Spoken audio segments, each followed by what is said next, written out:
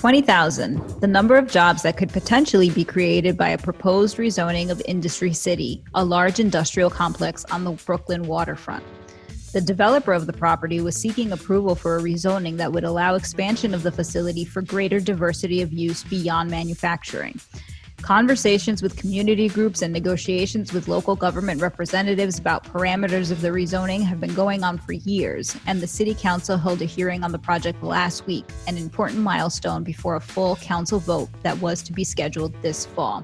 But this week, the developer pulled the plug on the application. What went wrong? What does it mean for the future of Industry City, of Brooklyn, of the city?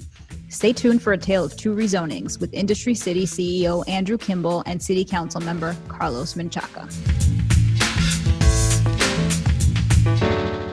Welcome to What's the Data Point from Citizens Budget Commission and Gotham Gazette. I'm Ben Max from Gotham Gazette. I'm Maria Dulas from the CBC.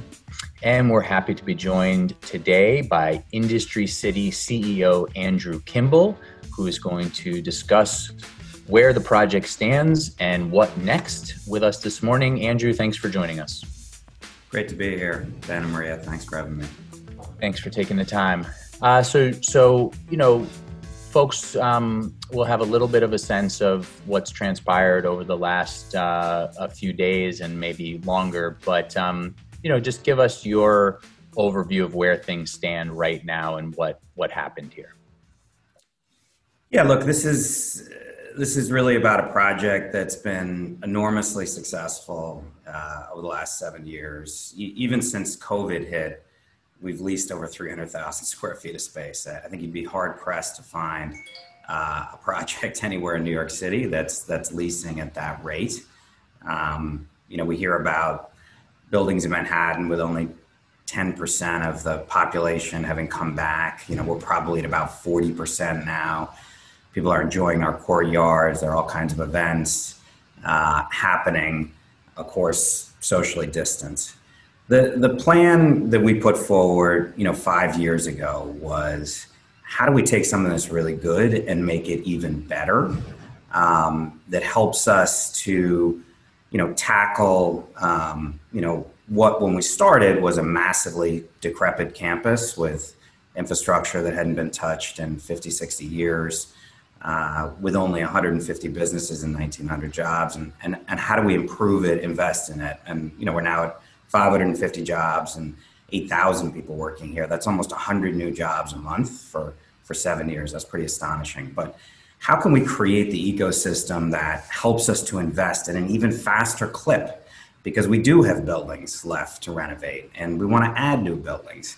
And how do we do it in a way that connects even better with the community? We've been incredibly engaged with the community for 7 years, doing stuff that no developer anywhere has done in terms of workforce development. How do we add to that by adding a vocational high school? How do we add to that by adding colleges and universities that really create the pathways to the jobs of today and the future?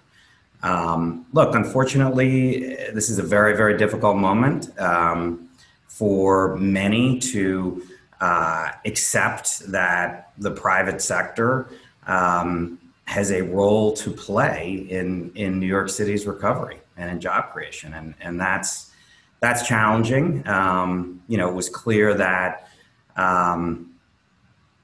leadership just was not willing to engage in a conversation about how to improve the plan even further in ways that we put on the table. So look, that's where we are. We've withdrawn the application. There clearly wasn't an appetite for this kind of project at this moment, but we're going to continue to invest and make this as successful a project as we can. And I think you'll see a lot of good news coming out about that in the near future. So there's a couple things we should, push a little deeper into from what you said, but can you give people a sense of what can now happen at the site absent the approval of this application versus what the vision would have been under this application? So look, here's the irony. We deal with zoning that was in the city. We deal with zoning that was established in the 1950s and 1960s for a different era. And the irony here is that under the heavy manufacturing zoning that we have, where you could do tanneries or chemical plants or other noxious uses, you can also do unlimited office. You can do unlimited last mile and warehouse distribution. What we couldn't do that we really wanted to do under this plan was add classroom space. So you can have a very narrow vocational school engagement, and we do that now with City Tech and RPI and St. Francis and others. But if any one of them wanted to bring classroom space here, bring a community college here, where those students would be embedded in this incredibly dynamic innovation ecosystem, where right down the hallway, you've got companies you can intern at, where those young people get inspired to start their own business. That was one of the big wins out of this rezoning. So, we're going to have to put that plan on pause. But we're going to continue to do everything we can to create the eclectic mix of tenants. So if for anybody who's really bothered to come and walk through the campus, I'm always happy to give a tour, but come on your own and see what's happening at the ground floor. I mean, it's an extraordinary amount of makers. And here's the other thing that's ironic about some of the lines of attack against the project. There are a lot of folks who pontificate about preserving manufacturing. I've actually done that for 15 years at the Navy Yard and here, creating more manufacturing jobs in those two locations than anywhere else in New York City. But unfortunately, there wasn't an interest in what we were putting on the table, which is, okay, as part of this, we understand there has to be gives on our part. We'll agree to preserve manufacturing at a historic number for a private site. But look, we're going to continue to lease to manufacturers, to makers, to tech, to design, to fashion. We're going to continue to have dynamic retail, smaller, but what we can do under the current zoning, and the project's going to be a success. It's disappointing. Obviously, I've poured a lot into this personally the last 7 years, so it's very disappointing. And I worry honestly about, this project can't get done at this time in New York City. What project will get done? And I think all New Yorkers should be very concerned about that. Yeah, I mean, that's something we're going to ask City Council Member Carlos Menchaca about when we talk with him about this. But, when you said that leadership didn't really engage in a conversation, you were saying about any further negotiation that could happen, because you've been talking at least with Councilmember Menchaca for a number of years. You made adjustments already based on things that he wanted. Can you just give at least what you consider the sort of highlights of what you had adjusted in the plan to meet Sure. his demands, and any others that you thought you met?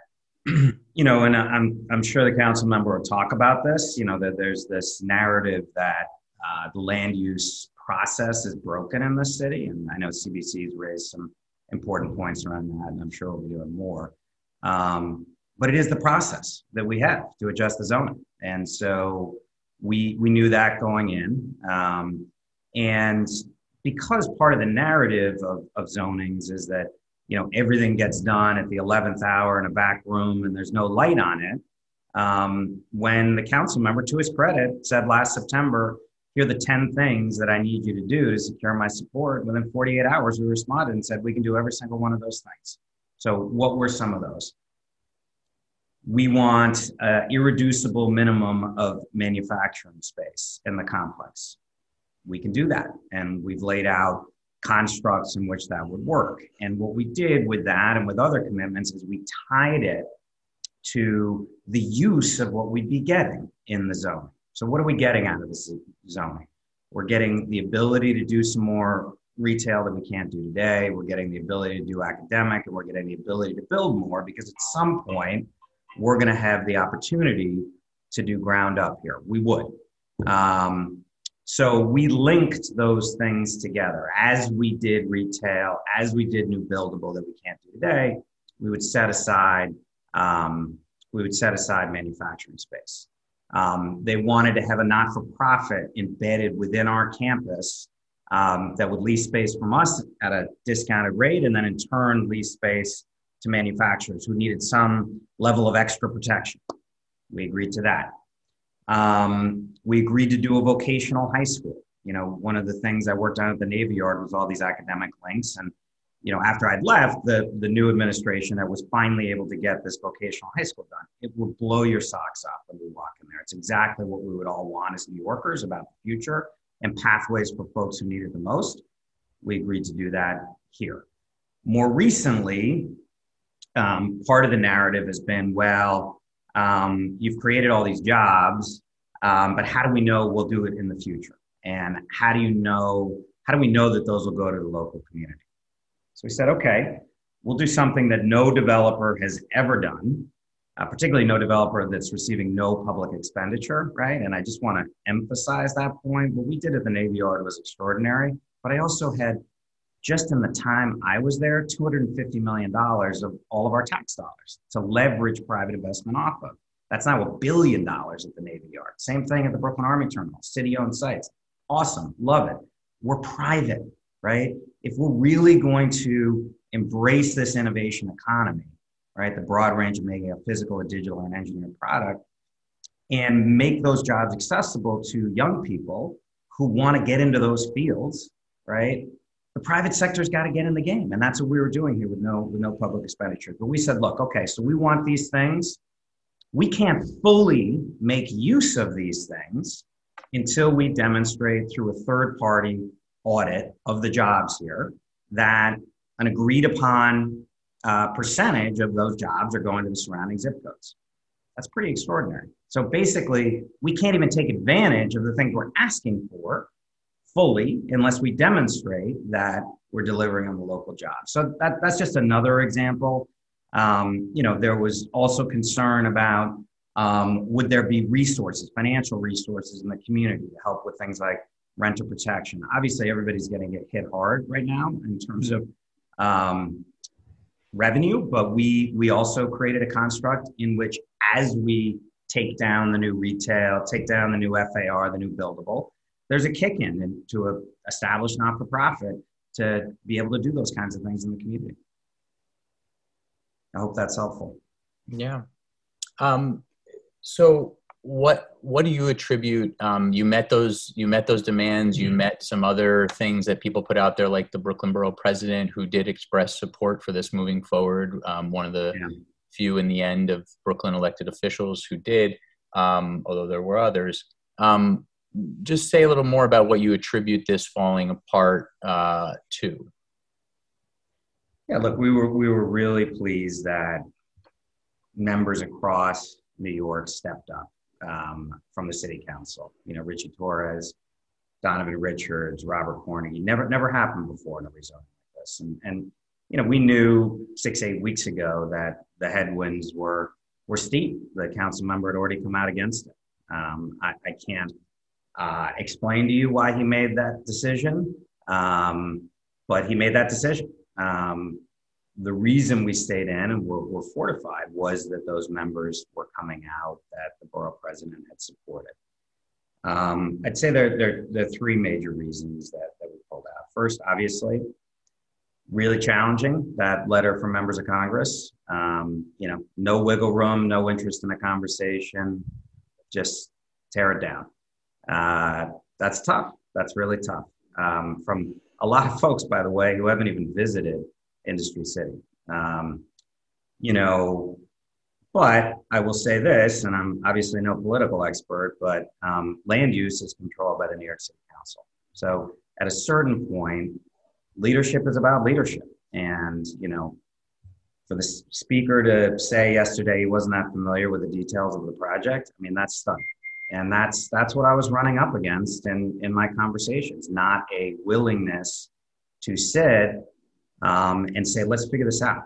Because this project is really important for the community, but this project is really also really important for the city of New York. And the council and the speaker had laid out criteria when Amazon went down, and we could argue till we're blue in the face whether that was a good project or a bad project. I obviously think it looks pretty good right now. But there wasn't a track record in New York City. Okay, we have a 7-year track record of creating jobs. And there wasn't a willingness to go through the local land use review process, right?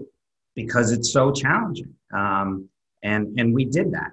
So, it was really concerning that there wasn't that willingness to engage on the substance of the project, right? It was only about the political narrative, the next primary, the next election, not about the substance of this project at this moment of crisis for the city of New York. And thirdly, honestly, and we are being successful. We're in really important lease conversations with scores of folks right now who want to be part of this community, and sort of the ongoing political food fight that lacked substance, it was not worth it at the end of the day. I'll give you an example of something that just, leaves my head scratching, which I'm doing right now. Part of the critique, the narrative was, well, they don't need this rezoning because they're being successful. They've created 8,000 jobs. It's like, wait a second, let me follow that train of thought. So here you have a project that's had more success than almost any other project in the city of New York in the last 7 years. So let's slow it down. At this moment in which 1 in 5 New Yorkers don't have a job, and we have gaping budget deficits with a project that was going to generate $100 million a year in tax revenue for the city. That's a lot of teachers, firefighters, cops. That's a lot of meals to the homeless. I don't get that narrative. I would hope our elected officials would say, wow, these guys really have something going here. Let's work with them. Let's figure out how to engage, and let's grow it. Yeah, I'll make a couple comments before we ask the last question. This podcast is called What's the Data Point? We at the CBC have been monitoring both the fiscal and economic situation very closely. The unemployment numbers every week are just utter carnage and have been devastating to the city. And to see a project of this magnitude, which is asking for no public investment, no tax breaks, which came under fire during the Amazon project, nothing like that. To be sort of dismissed and to have the job so easily the potential job creation put to the side at a time like this, when we do not see a jobs plan or any kind of economic agenda from the mayor, is very disheartening. And I think this is one of the reasons why, CBC is starting to ask the questions about how we think about development in the city and the growth, realizing that there are real challenges, and I think a lot of people don't understand that in a case such as this, right, the community engagement starts well before the kind of ULURP clock and the process officially kicks in, right? And the process is very long because of the length of the community engagement that needs to happen as a practical matter before DCP and the council and anyone even gets the application formally. So, we are going to start as the CBC start to think about this in a really focused way. And, what advice do you have to others seeking to initiate a land use action, or, what recommendations do you have for how this process can be improved in the future? At this point, it is unlikely that we will see anything like this proposed for the remainder of the mayor's term. So looking forward to the next administration, what are the improvements that can be made? Look, it's really hard to answer that question at this moment. I need to step back a little, decompress.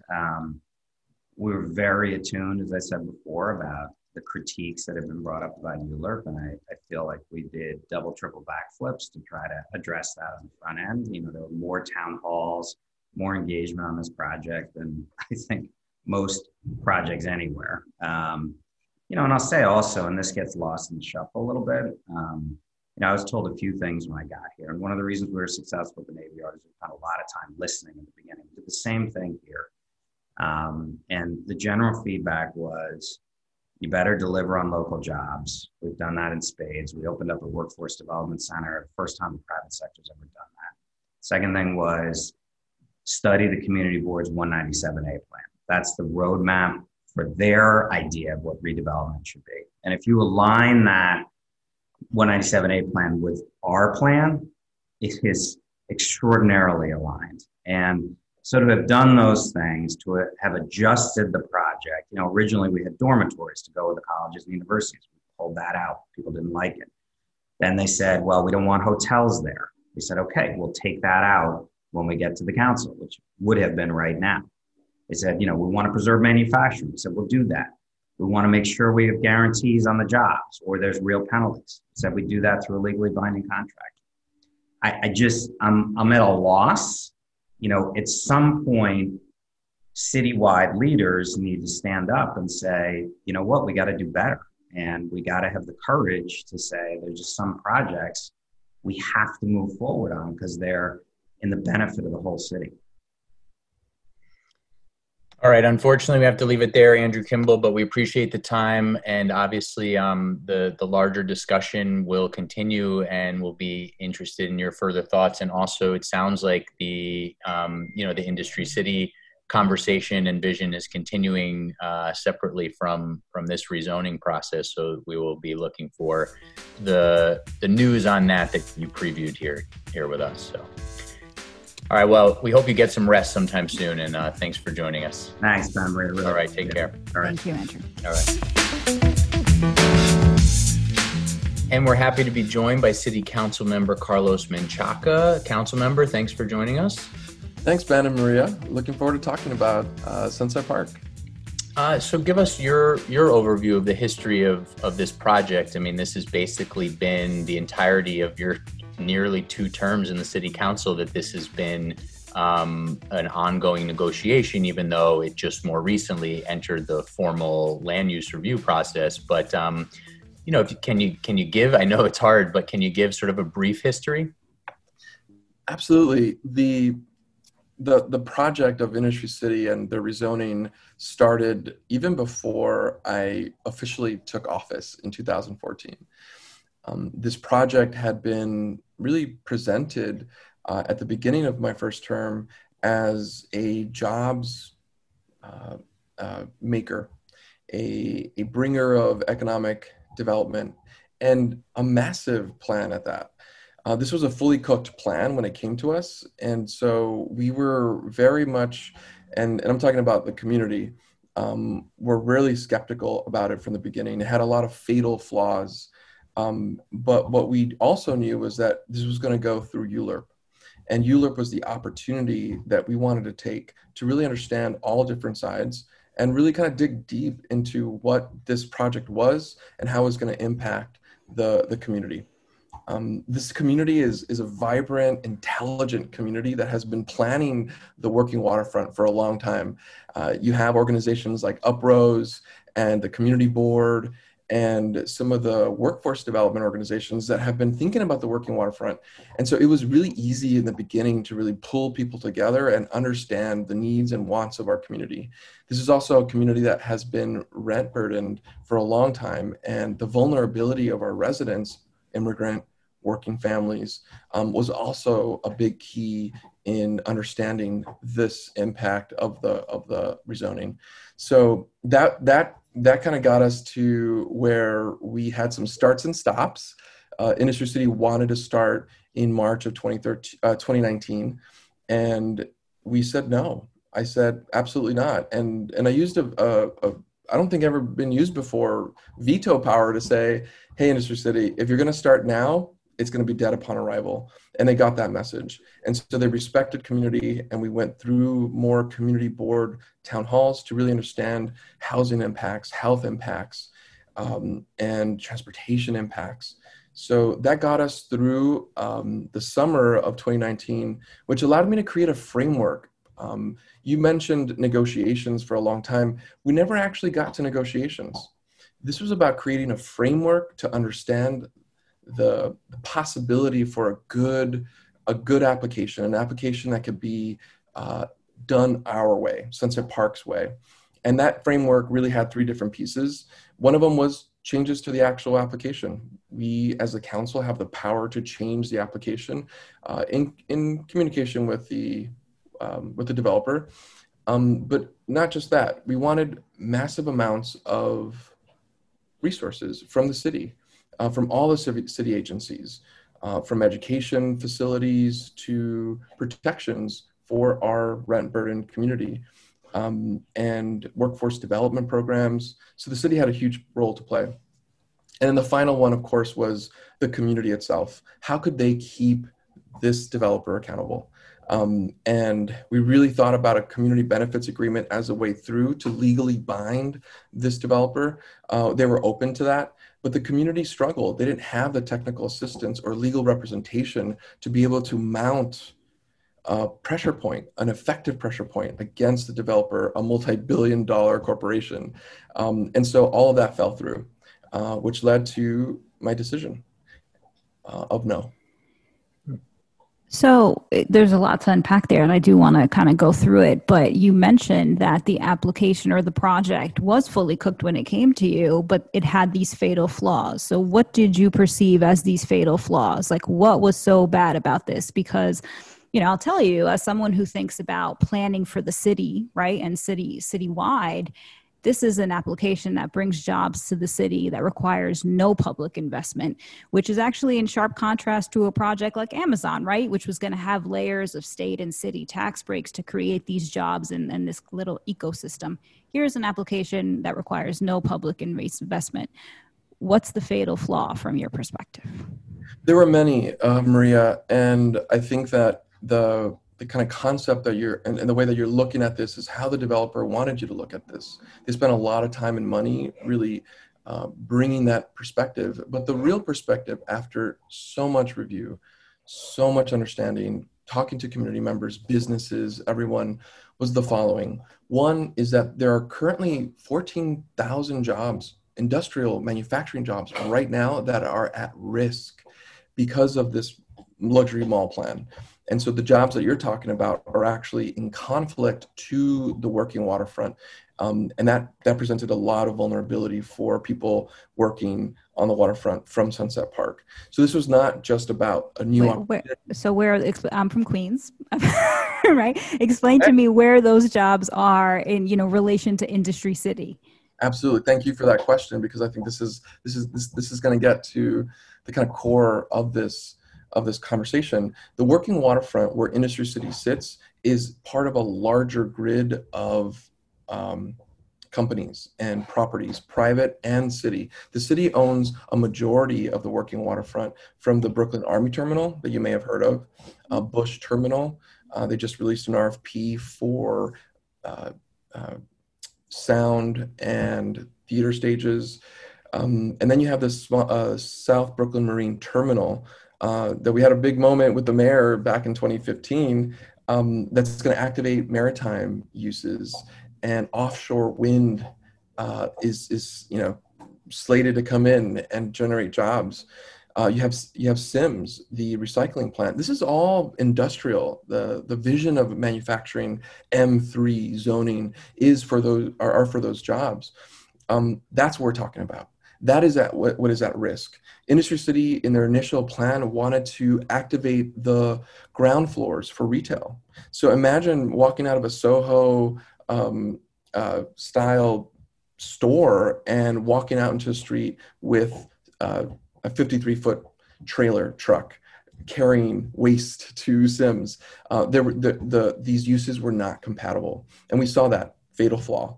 Now, we tried to think about how we could alleviate and mitigate some of that, but these were two things that were not going to ever fit. And because they're as of right, they started to do it. And so this concept of 20,000 jobs was the second fatal flaw. They claimed 20,000 jobs, and when we actually grilled them on this, they said, well, actually, it's 8,000 that we've already created. Great. 7,000 new jobs that would come as a result of the rezoning. And then another 8,000 or so that will be kind of created as a generator of other things outside of the neighborhood that would have an impact. And so you quickly saw that this was not 20,000 jobs. And we pointed out this was not Amazon. Amazon has the ability to create jobs because they're the job creator. They're not a job creator. They're a landlord. And so I think people understood the power of that argument fall. And community is intelligent in Sunset Park, and they saw through that. The last thing I want to say on the kind of fatal flaws is the fact that the mayor did not come in. And when you say this did not have public investment, Sunset Park is telling us that we need more city investment to be able to take advantage of whatever economic development is on its way. And this was a failed moment for this mayor. And just also not understanding the power of a manufacturing business zone like Sunset Park. We saw right after COVID, companies in Industry City and beyond on the working waterfront switch their companies to become PPE makers of masks and face guards and gowns. And that's why we need to protect this working waterfront from retail, hotels, and the things that they wanted to come in with. So I just to clarify, when I said no public investment, I meant they weren't asking for tax breaks, right? They weren't asking for any abatements or relief or anything like that. I generally agree that when you have some sort of large scale development action, it is incumbent upon the city to think about whether the surrounding infrastructure is up to snuff and what, that development could, what investments are necessary to support that investment in other industry. But should the private developer be penalized for the mayor's lack of involvement or vision or investment in Sunset Park? Well, they're sure as hell not going to get a free pass. This isn't about, everybody else is failing in leadership, so why not just give us what we want? And that's what Industry City's message was to the city council. The city council was given the message that said, just trust us. We know what we need to do. We've been doing this forever. And that's just not a way that you want to deal with public actions like this. They have an as of right ability. They have a manufacturing zoning. Go for it. Go to town. They've been doing that. And so, awesome. Move forward. Let the city figure itself out. And I think that's where we want to pivot now. And the community is ready. They're in the driver's seat. They always have been. The community now had elected officials like myself and Nydia Velasquez and others that just beat an incumbent and really ushered in a kind of new wave of progressive wind that are saying we're going to be with community, we're going to drive this with community. Let's come back in a sec to what next, because it's tempting to keep going there with that thought, but let's just keep going a little bit on the process before it's sort of this proposal was taken off at your request and others. You and Andrew Kimball actually seem to kind of agree on one thing, which is that the mayor and you didn't name the city council speaker, but that sort of some of the higher levels of city government didn't come in with efforts to help to figure out investment, to figure out common ground, et cetera, et cetera. And that's kind of an interesting thing. Do you know why the de Blasio administration didn't get involved here? I mean, the mayor said publicly, this is a private application and we want the city council to handle it. But it sounds like, from your request, there was a request from the city council for the administration to get involved. I never got to speak to the mayor. We never got that opportunity to discuss this in any ways. But he sent his agencies to talk to us, and his agencies were not interested from the very beginning. Really, to Maria's point, which was, this is a private application. The city has no role in this. And I think that's about leadership and foresight in what we're all in Sunset Park trying to do, which is to protect the working waterfront. This is something that has never been part of de Blasio or Bloomberg's administration. They have always struggled to understand it. I know Alicia Glenn had something to say recently about Industry City pulling their application. And I remember meeting with her early in 2016. And she looked at the working waterfront and said, I'll never forget it. She said, where are my towers of housing? Where? Just tell me, where? And then I said, absolutely not. That's dead upon arrival. She walked out of the meeting. She's like, okay, I can't even talk to you. That is the face of this administration and will always be until we get a new administration in. And for us, that has been clear. But we made the asks. We made the asks that were outlined and connected to the needs of the community. A certificate of no harassment is an example of what could have happened, what needs to happen today even. And so we're going to keep asking for those things. And so lack of leadership, lack of understanding of what the working waterfront is. And I think for the city council, you saw people come out and support Industry City. And I think that was not only a mistake, but I think these are council members that have no sense about what Sunset Park is all about. And I look forward to talking to them. So Andrew Kimball said that, it was interesting to say for you to say just now a few minutes ago that, you know, you never really got into negotiations. And I guess you sort of mean the sort of in the Euler process, it's now at the city council, but there have been some negotiations, and Andrew Kimball said, and you can obviously give your perspective on this, but he said, you know, that you had outlined about 10 things and they basically met all 10 of those things. Is that not how you recall the previous period of negotiation, that, you know, you had outlined things and they were receptive, removing Yeah, Mm-hmm. they were receptive to many of the things that we're putting out, like hotels. Mm-hmm. But like any negotiation, you want to understand exactly the paper concept. We never saw any memos. We never saw any pieces of how they were going to do what they said they were going to do. And we never got to that point. The framework was not just for Industry City. This was for the mayor, the city agencies, to protect a vulnerable community, and the community itself to be able to rise up and defend itself when I'm gone. These rezonings have massive impacts for a generation to come. And I wanted to ensure that all of those pieces were together before we even got to negotiation. So then you and a lot of other Brooklyn elected officials told them to pull it. Yeah, absolutely. Because it wasn't ready, and they didn't have the support in the city council. I was talking to my colleagues. They didn't have a sense of a path. The council members didn't see a path after all the local elected officials representing the people of Sunset Park said no. There was the political problem. And that was the ultimate fatal flaw that was represented in these letters of support that I think council members saw. They communicated that to me and to the speaker, and we asked them to pull. And I think that's the power of community that was manifested, and the alignment with the political leadership of this neighborhood and beyond. You of course represent the area, right? And you have to defend what you believe are the best interests. Absolutely, right? Tell me how you think about being the sort of leader of your community and balancing that about what, against what may be in the best interest citywide.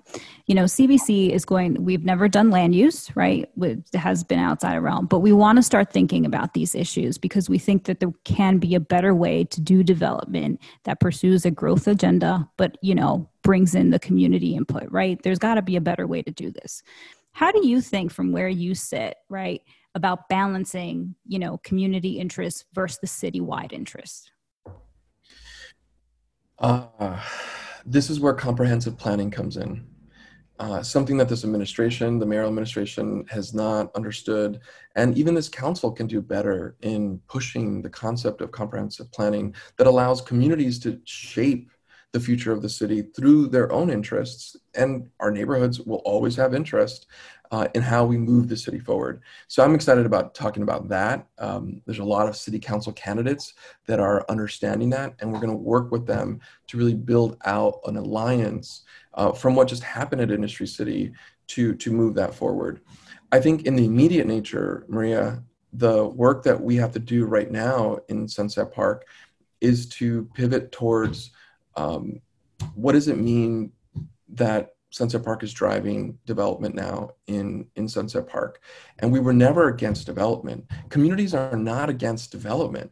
They're against this top-down approach, developer-driven, piecemeal development and planning in the city, and they want a seat at the table. And they have a seat at the table with someone like me who's representing them as a council member. And talking with labor, for example, you should talk to the building trades. They get it.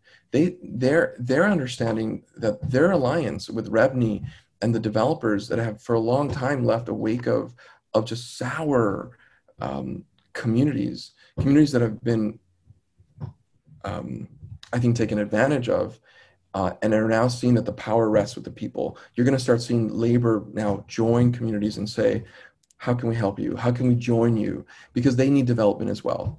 And so the things that are coming out of those conversations are about the capital budget, utilizing the capital budget as a way to bring public investment and not wait for private investment from foreign banks to drive development in the city of New York. And we can do that. That's something that's been done before in the country with New Deal, but with the Green New Deal, the city of New York can actually take that on and make that happen. But I want to go back to community right now and allow them to shape this.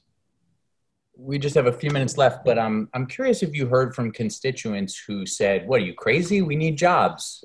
You know, I understand there might be flaws with this, and we are concerned about housing affordability and how, you know, when you make more, you know, you offer more luxury retail and things like that, you know, the whole area can see increased prices. But we need jobs. Yeah. Did you hear from constituents saying that? Absolutely. This is what made so much tension flare, because people really saw investment that was coming in by Industry City in this as of right activation.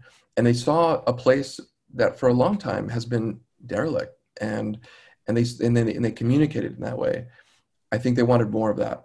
And you can hold that understanding while we understand the larger impacts, and those can exist in the same space. And I think what we're going to have to do to community members that felt like this was a failure is to really understand, well, what are your needs? What are you afraid of? And this isn't just about Industry City. This is about COVID economy and what it's doing to the economy right now. The fact that schools haven't opened, and I doubt they're going to open because we're not ready for that. And what that does to the economy in supercharging it. And there are ways that immigrants in Sunset Park have shown us through worker cooperatives, for example, that shift the way that we build business. And I hope that those voices will rise up and show Sunset Park that the route to success and economic activation was never going to be led by a developer, that now community can do that. And so I'm going to keep talking to them. And a lot of them are in the community board. And so this is about creating dialogue and rebuilding trust with those neighbors. And they're going to have to be a part of that conversation as well. This is not just about a winning team taking lead. This is about all of Sunset Park. And that includes them too. So do you have an alternative plan, final question, that you're working on for the area? There are many alternative plans, better plans with real jobs that really take Green New Deal sentiments and bring it into Sunset Park. Remember, Industry City is not the only game in town on the working waterfront. We can really step back and look at the whole thing. A comprehensive planning opportunity that we asked the mayor to fund, which actually they were kind of interested in, is where we need to move forward. The faith in this administration is low. I get that, but I think the city council, and I'm hoping that I have charged my colleagues with this question: how are you going to now step in and support Sunset Park? Because there are many plans, and Uprose has a really beautiful vision around the grid that really helps us understand how we activate this to bring in the jobs that are on their way, and how do we really build a fertile ground to grow those jobs. And just quickly, you know, Industry City is going to continue to do what they can do as of right. Is there, do you consider there being any room to continue conversations with them? They're here. They're invested until they sell their property and move away. But as long as they're here, they're a neighbor. And everybody understood that too. They're here to stay. They're just not they're not given the green light to supercharge their plan. And they're going to have to, I hope, change their tune and really, truly take the lead from the community. Okay. City Councilmember Carlos Menchaca, thank you for the time. Won't be the end of any of these conversations, but that's the beginning. But thank you. Thank you so much. You got it. Thank you.